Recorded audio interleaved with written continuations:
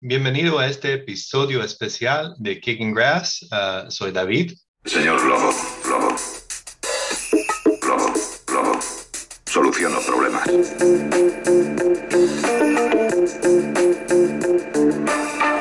Sin Rob este día, vamos a pasarle las entrevistas de Felo en español. También vamos a hablar hoy con Clemente Amador, quien es el capitán de nuestro equipo del Academy Paraiso en el Paraiso, Honduras. Antes de todo, quiero agradecer a Tanya Rosamond para su apoyo a nuestro proyecto. Usted es menor de 21 años y soltero, no vive con sus padres o solo vive con uno de los padres. Entonces puede ser que califique para un remedio bajo las leyes de inmigración de los Estados Unidos. Esto le permitirá obtener un permiso de trabajo y vivir legalmente en los Estados Unidos. La abogada Tanya Rosamond ha tenido su licencia por 10 años y es hija de padres inmigrantes. Deje que la abogada Tanya le ayude con su servicio de inmigración y derecho familiar. Llame o envíe un texto hoy para una consulta al 512-971-8548. Bueno, como muchos de ustedes escucharon en el programa en inglés, entrevistamos a Felo sobre el tema de la Liga MX y los cambios que están haciendo en México. Le queríamos pasar la entrevista entera. Aquí está la conversación que tuve con Felo. Aparte, tuve unas conversaciones de otras personas en México, pero solo vamos a pasar lo de Felo hoy y espero que les interesa la opinión de Felo.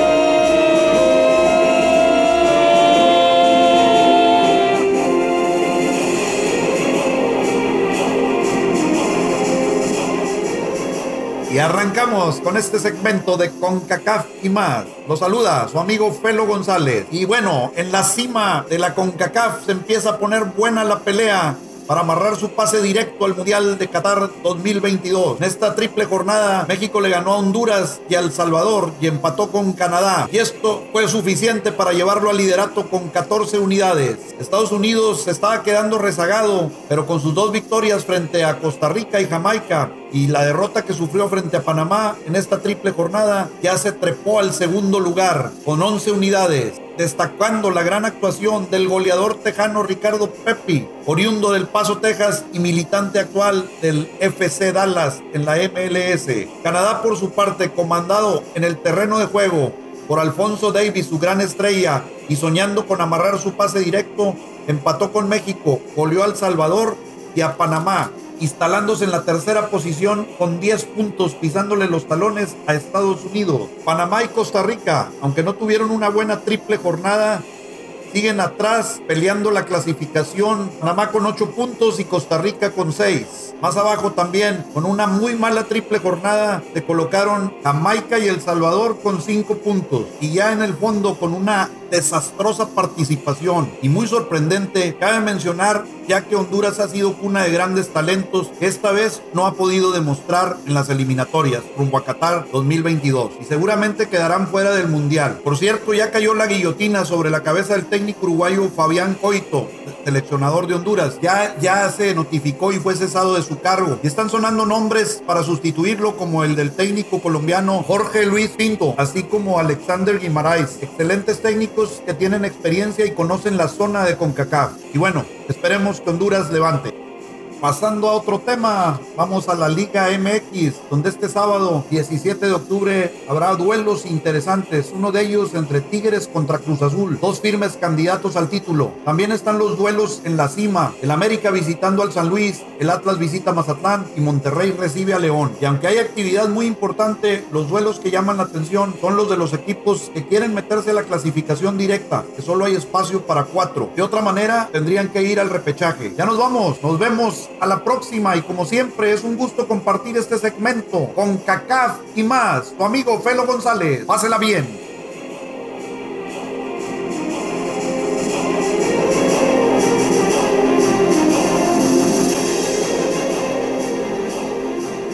Felo, buenas tardes, ¿cómo está? Bien, gracias David, un placer estar aquí contigo en este espacio y poderles contestar todas sus preguntas a todo tu auditorio. Sí, como estamos hablando de la tema de la Liga MX y de emular al MLS, al estilo y la estructura del MLS, quería pedir su opinión y su punto de vista de eso de quitar la promoción y relegación, ascenso-descenso, quitar el límite de extranjeros y ¿qué opina usted sobre eso en el fútbol mexicano? Mira, son temas muy importantes y muy complejos porque, pues como dice un dicho por ahí mexicano, el gusto se rompe en géneros. Te voy a dar mi opinión y te la voy a tratar de dar lo más extensa posible para que tu auditorio nos entienda un poquito. Yo siendo mexicano y pues habiendo vivido mucha parte de mi tiempo en México y también ahora en Estados Unidos, te das cuenta que la Liga MX ha pasado por un proceso de cambios y acuérdate que los cambios generalmente son para bien. Dicen por ahí un dicho también que o renovarse o morir. La Liga MX tiene que renovarse porque es obvio que solamente algunos equipos son los que económicamente se están beneficiando porque tienen atrás de ellos empresas muy fuertes a nivel mundial y pueden soportar todos esos gastos y manejar algún tipo de mercadotecnia. Te hablo de equipos como Tigres, como Monterrey, como América, quizá como Cruz Azul. Te podría mencionar Chivas por mucha tradición, pero ante los malos resultados tiene vacío el estadio. Entonces, algo está pasando. Tú, por ejemplo, ves comparado, vamos a hacer, digo, valga la comparación ahorita, por ejemplo, ahora con la temporada esta de que arrancó el Austin FC, y no quiero oírme criticón o juzgar, ¿verdad? Pero empieza Austin con una temporada pues realmente desastrosa. Claro, es la primera y hay que entenderlo, ¿verdad? Pero con la mayoría de derrotas y la gente y el estadio está lleno. Entonces la gente se emociona por ver a los verdes. Entonces algo está haciendo muy bien Estados Unidos en su liga de fútbol que equipos sotaneros o equipos con no mucho éxito o no de los punteros están teniendo un éxito en seguidores, en aficionados, que al final de cuentas pues esto es un negocio y eso es lo que les interesa. Entonces, si la Liga MX va optando patrones de la MLS, que a su vez la MLS opta patrones o puntos de vista de la NBA, de la Liga de Fútbol Americano, NFL, y de la Liga de Béisbol Mayor, entonces pues es obvio que Estados Unidos es el rey de esas ligas, o sea, tienen muy buena estructura, regularmente los dueños de esos equipos ganan y generan mucho dinero y muchos empleos, cosa que en México no es. Entonces, por ese punto, vamos a decir, entrando a tu pregunta directa,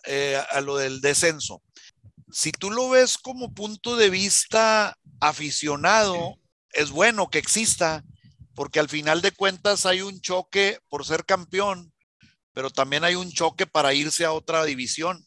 ¿Sí me entiendes cómo? Entonces se crea mucho morbo, se crea mucha expectativa, todo eso.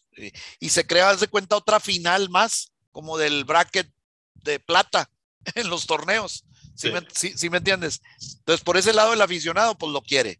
Pero por otro lado, para los dueños de los equipos, o sea, imagínate la cantidad de dinero que pierden al irse a una segunda división. Sí. Mira, yo al principio era de las personas que decía, no me gusta eso, porque si lo veo desde el punto de vista aficionado, yo estoy viendo, bueno, veías a tu equipo luchar en la parte de arriba de la tabla, llegas a la final y a la semana siguiente tienes otra final, pero para ver quién se va a segunda división o a primera A. Entonces, desde el punto de vista aficionado, pues eran otros dos juegos con mucho morbo, con mucha emoción, ¿verdad? Pero realmente el único que perdía ahí o los únicos que perdían ahí son los dueños de los equipos, porque la categoría de primera división, al irte a segunda división, tiene una devaluación económica tremendamente. O sea, entonces, y los jugadores que realmente pues son los que hacen el torneo, o los directivos o los entrenadores, pues ellos se van a otros equipos, no se quedan a defender ahí. Entonces, ¿a quién afectas?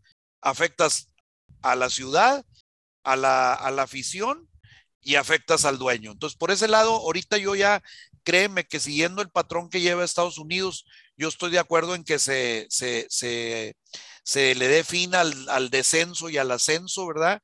Y al contrario, hacerlo como lo hace la MLS. Mira, la MLS, no recuerdo muy bien ni seguí el dato, pero empezó con pocos equipos. Y ahorita Sí. no sé qué tantos equipos tiene, pero ha de tener más de 30 equipos, ¿no? No, empezó con 12 equipos y ya está en 28. 28, fíjate, casi 30. Y el año que entra viene un equipo de Carolina del Norte y no sé de dónde. Y Sí, St. seguramente, Louis viene también y anunciaron Las Vegas. Van a llegar a 30 con esos. fíjate, y seguramente van a seguir saliendo ciudades. ¿Por qué? Porque desde el punto de vista inversionista, si yo veo que me ofreces un negocio en mi ciudad donde yo pueda ganar, no perder, como muchos equipos lo hacen en México, pues obviamente le van a entrar a invertir su dinero y arriesgarlo. ¿Me entiendes? En el caso de México van al revés. Pues antes eran 22 equipos, luego 20, creo que ahorita son 18, porque no tienen dinero los equipos y no se están haciendo las cosas bien. Entonces, si me preguntas a mí como aficionado, te puedo decir que bienvenido como mexicano, los cambios que haga la Liga MX, copiados de la MLS, son bienvenidos porque seguramente en unos años van a mejorar. Ya vamos a quitarnos esa aureola que se ha puesto, que México es el gigante de CONCACAF, que México es superior por la infraestructura. Por la infraestructura ya se fregaron con Estados Unidos, porque en cuanto empezó la Liga de Estados Unidos, la infraestructura, tú ves los estadios de primera, los campos de entrenamiento. Entonces, sí, en México hay mucha, muy buena infraestructura si la comparas a Centroamérica, ¿verdad? Pero te puedo asegurar que hay equipos de la tabla de abajo, de los que no son muy famosos, que tienen estadios muy feos, tienen campos para entrenar muy feos y son poquitos los equipos, 4 o 5 los que tienen sus instalaciones de primer nivel al nivel de Europa o de Estados Unidos, ¿no? Entonces, sí es muy importante quitarnos ese complejo, ese ego de decir, ay, nosotros somos el gigante. Mira, con el paso del tiempo ya vimos los resultados anteriores de la League Cup y esas copas que le ganó a Estados Unidos la final, pues ahí nos hace pensar y poner los pies en la tierra que no somos el gigante de CONCACAF ni somos la mejor organización. Tenemos que seguir aprendiendo y, como te decía, renovarse o morir. También lo que me contaron, y no, tampoco estoy muy de acuerdo, pero estaban viendo el talento joven en Estados Unidos, diciendo que tal vez el sistema de desarrollo de talento en los Estados Unidos ya es mejor que el sistema que tiene México, y es una ventaja que tienen las academias del MLS sobre las academias de México. ¿Qué opina de eso usted? Mira, te voy a, te voy a contestar así un poquito, otra vez extenso para poderme explicar bien. Mira, lo que pasa es que hay diferente tipo de formación y también en los genes, ¿verdad? Digo, no vas a comparar un muchacho americano a un muchacho mexicano que regularmente pues está mal alimentado, que seguramente tiene problemas familiares, ¿verdad? Y ahorita no tanto es que los jugadores humildes jueguen por hambre en México, pero sí ves muchos detalles de esto. O sea, ahorita, por ejemplo, aquí las academias han trabajado muy bien, son bastante, hasta cierto punto, algunas academias caras, ¿verdad? pero claro, pues invierten el dinero en enseñarlos mejor. Ahora, eso sí, yo no estoy de acuerdo en que entre más pague un niño, más va a aprender, porque el talento lo traen los genes y es nomás llevarlo y desarrollarlo. Entonces, por un lado, sí te puedo asegurar que hay cosas buenas que México ha hecho, hay equipos muy buenos que han trabajado a nivel fuerzas básicas, se ha ido cayendo porque ya no ves aquellas camadas cuando salió Rafa Márquez, Osorno, varios jugadores que llegaron a la selección mexicana y eran la base, o si te vas más atrás, Luis García, Jorge Campos, entonces que salieron de Pumas, ¿no? Entonces, ¿por qué? Porque hacían un trabajo muy bien en fuerzas básicas. En México se ha ido perdiendo por falta de incentivos económicos. México tiene infraestructura para crear buenos jugadores, para traer buenos procesos, ¿verdad? Y realmente yo creo que ahí sí un poquito México a lo mejor trae un poquito la experiencia más arraigada, ¿verdad? Pero creo que Estados Unidos está haciendo muy bien las cosas, porque también si tú ves los jugadores, por ejemplo, que están en la selección de Estados Unidos, la mayoría juega en Europa. Sí. Entonces, digo, y antes no, o sea, antes ver un muchacho de Estados Unidos, o sea, si tú te acuerdas, Alexis Lalas, Tab Ramos, se me olvidan por ahí algunos, un portero también de apellido italiano, se me fue el nombre, pues ellos generalmente jugaban en la liga aquí, que a veces no era ni siquiera profesional, semiprofesional, porque todavía no empezaba la MLS, ¿no? Entonces, sí sería muy bueno que tanto una como la otra liga aprendieran las cosas positivas y creo que podrían crear monstruos, ¿no? Para el desarrollo de los muchachos, pero definitivamente sí, o sea, el éxito se mide en resultados y si tú ves la cantidad de jugadores que están jugando mexicanos en Europa, los cuentas con las dos manos de los dedos de las dos manos. En cambio, de Estados Unidos están jugando casi toda la selección y van saliendo más talentos y van firmando más muchachos. O sea, nosotros nos emocionamos porque ahora acaba de firmar el Newcastle a Santiago Muñoz, ¿verdad? Quiero que sepas que Santiago Muñoz, dentro de su proceso formativo, pues se hizo más en Estados Unidos que en México. O sea, Santiago Muñoz su vida futbolística la hizo en Ciudad Juárez, que es nacido de ahí, de Ciudad Juárez, Chihuahua, pero casi toda su infancia jugó en ligas en El Paso, Texas, ¿verdad? Y después a través me va a aventar un gol, ¿verdad? De la Copa Alianza, lo visorea un visor de Santos de Torreón, lo invita en el 2018 a participar en sus visorías, en sus campamentos, les gusta, se queda, debuta al año y en 2 años y medio ya estaba en Europa, ¿verdad? Cosa que aquí los Estados Unidos pues ha estado haciendo muy buena conexión, aparte de que hay muchas franquicias de la MLS que pertenecen a clubes ingleses, clubes alemanes, no estoy muy seguro, ¿verdad? Pero o por lo menos tienen una asociación muy directa y entonces pues trabajan con los programas europeos. Entonces ahí sí Estados Unidos le está ganando a México la partida porque México cada vez batalla más y mira, ves la selección. O sea, ya empiezan a batallar, no digo con Estados Unidos, con Panamá, con Honduras, que ahorita pues Honduras anda muy mal, ¿verdad? Pero No hay que mencionar Panamá ahorita. Entonces, sí creo yo que México tiene que seguir haciendo esos cambios y sí, yo encantado que siguieran el patrón de Estados Unidos en fuerzas básicas y en el desarrollo de los muchachitos, de los jóvenes. No. Y el portero era Tony Meola, creo que estaba pensando. Correcto, sí. Es Bueno, más o menos de nuestra época. mencionó la Copa Alianza, le quería dar oportunidad porque tengo entendido usted está afiliado y trabajando con la Copa Alianza ahora. Sí, fíjate, bueno, gracias por darme la oportunidad ahí de echarme un gol gratis. Mira, la Copa Alianza, yo me involucré este año que pasó de alguna manera de rebote. Pero realmente me gustó mucho el trabajo que están haciendo porque pues es una copa, mira, si tú ves copas americanas, hay muchas muy buenas, de mucho nivel, muy bien organizadas, con las ligas de Texas, las ligas de Estados Unidos, todo eso. Realmente el hispano en Estados Unidos que no pertenece a una asociación de fútbol de Texas o de Estados Unidos, es muy complicado que pueda resaltar, ¿verdad? Entonces, de repente esta copa la fundaron hace 15 años, más de 15 años, y la realizan en 10 ciudades diferentes, ¿verdad? Entre ellas Dallas, Houston, ahora este año la trajeron a Austin por primera vez, Nueva York, Chicago, Denver, por mencionarte algunas de las 10, Filadelfia.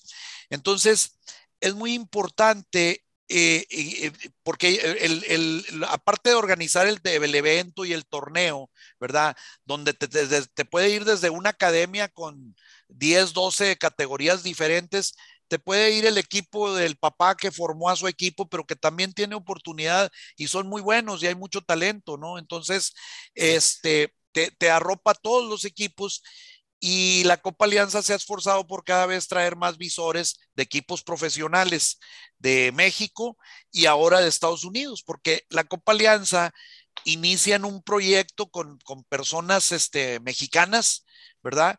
Pero llega a tener tanto éxito que hace 2 años la compró. Los verdaderos dueños ahorita actuales son el Philadelphia Union y una parte la MLS.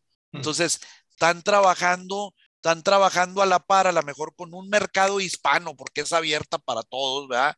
Pero están trabajando en darle oportunidad a los hispanos y cada vez están trayendo más visores para llevarse talento a la Liga MX, así como la MLS. Entonces, yo le veo mucho, digo, yo me involucré, mi posición, pues soy promotor deportivo, yo sirvo a los equipos, les ayudo a que entren a los torneos, a que tengan todos los tratos necesarios y porque al final de cuentas, pues los equipos son los que hacen la copa, ¿verdad? O la organización. Y si nosotros muchas veces los torneos lo único que buscan es hacer dinero, meter equipos y les vale gorro el trato y el servicio. Yo, pues como mi oficio es el área de ventas, para mí el cliente es primero. Y a mí me interesa mucho que los equipos que participen en esta copa estén bien atendidos, que si no les gustó algo me lo hagan saber para yo poderlo pasar más adelante y acomodar o corregir pues que vaya creciendo esto. Entonces te digo, yo me involucro en la Copa Alianza.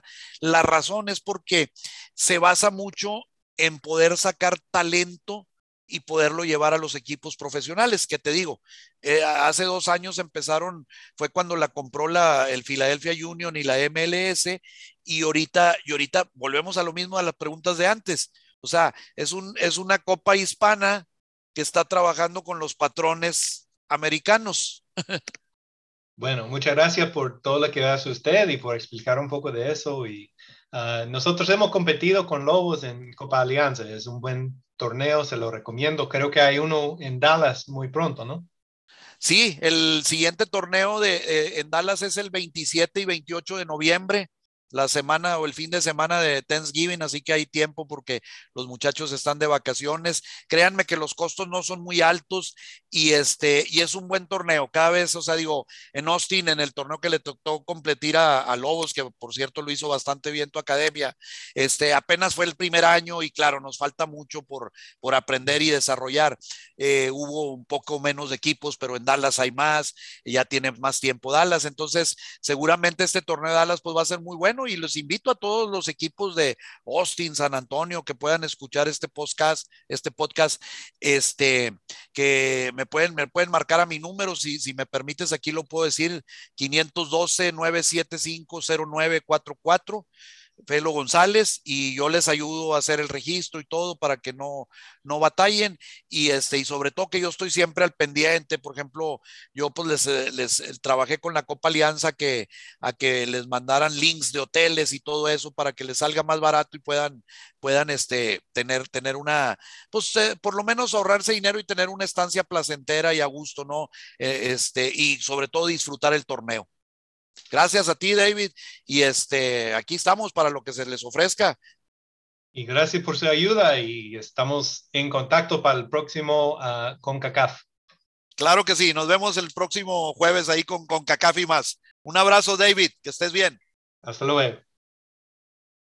Bueno, queremos dar la bienvenida aquí al señor Amador Clemente, quien es el capitán del equipo de Academy Paraiso. Y antes de todo, ¿qué tal? ¿Cómo está? Muy bien, gracias a Dios, siempre echándole ganas, pendientes del fútbol y viviéndolo y disfrutándolo. Gracias por platicar con nosotros un poquito desde Honduras. Estamos a la orden siempre que se pueda.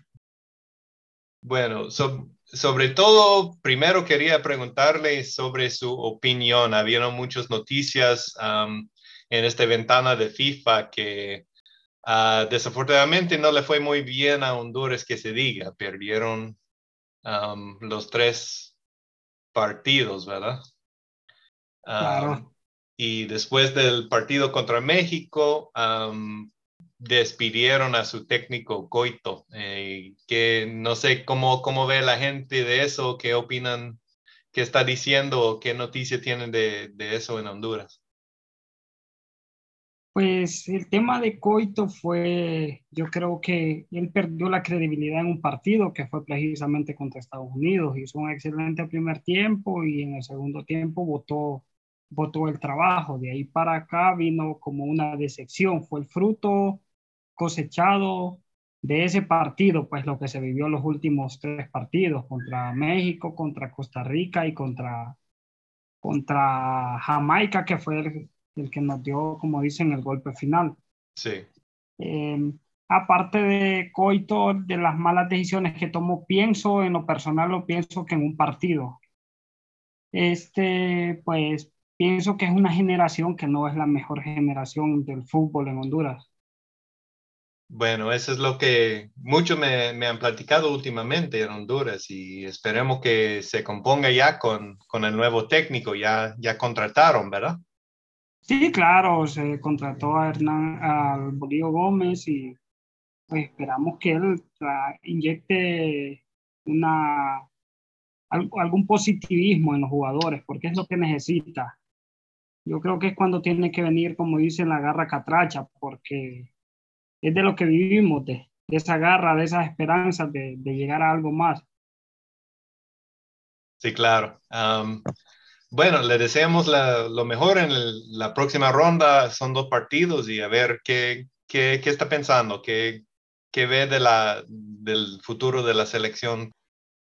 Va a terminar dando la lucha. Yo creo que se le van a dar los partidos y va a terminar emparejando bastante con los equipos. No sé si le alcance para clasificar o ya de perdido a un repechaje, pero sí va a terminar compitiendo.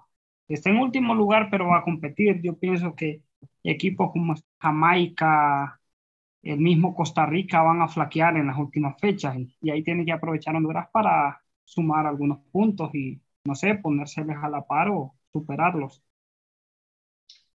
Ok, ahí estamos apoyando desde Estados Unidos y estamos pendientes de qué sucede con Honduras de aquí adelante. Faltan bastante partidos, entonces hay tiempo todavía. Hay tiempo todavía ahí, 21 puntos por disputar. Correcto.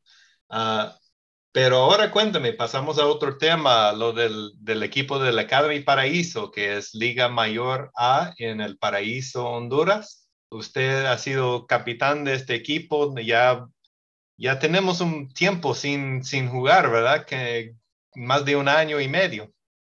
Más de 1 año y medio. ¿Y Sí, cómo, ahorita estamos 2 años, vamos a ajustar ya de no jugar. cómo se ha sentido en esos 2 años sin poder jugar? Bueno, pues esperando que se reanude pues los torneos, pues uno siempre tiene su contacto futbolístico, pero de una manera más alejada, menos competitiva y pues esperando a ver qué es lo que pasa con la reanudación de la liga. Correcto, pero la temporada va a arrancar este domingo, el 24 de octubre, ¿correcto? Correcto. ¿Y qué me puede decir de este partido que viene? Pues en lo personal el equipo nos toca contra el más fuerte de la zona. Nos toca contra Racing, que es el que viene de ser campeón, viene de jugar una departamental.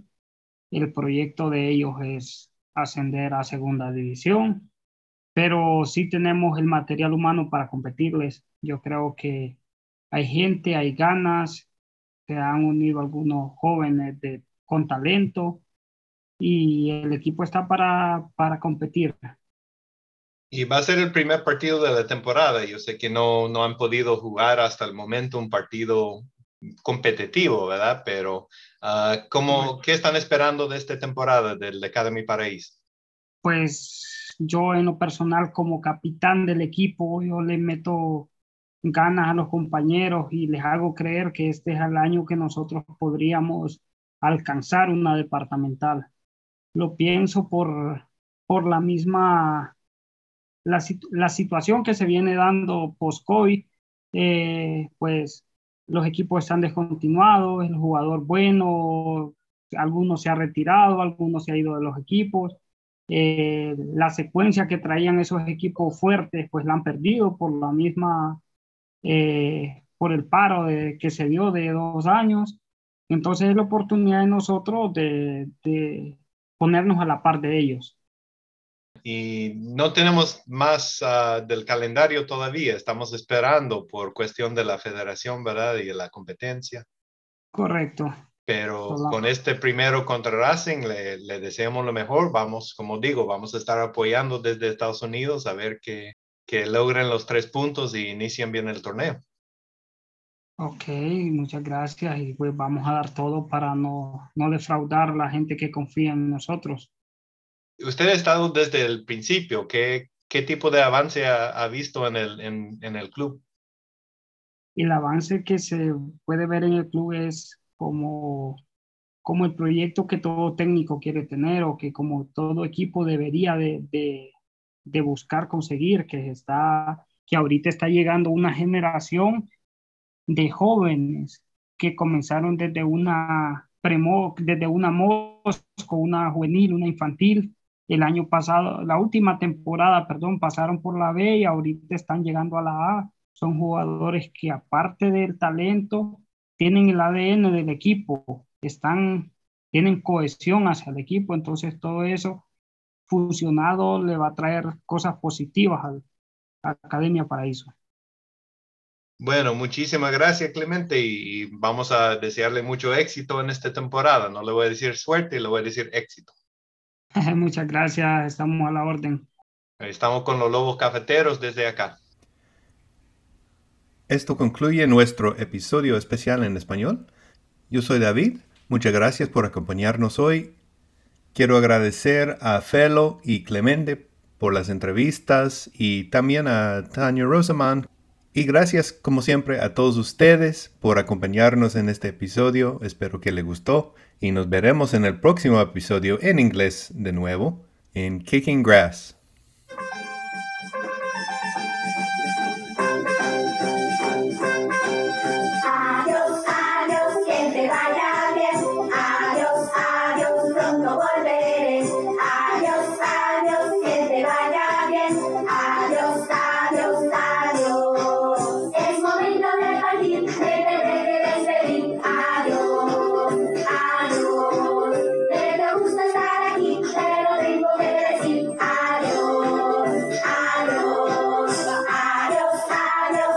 Vaya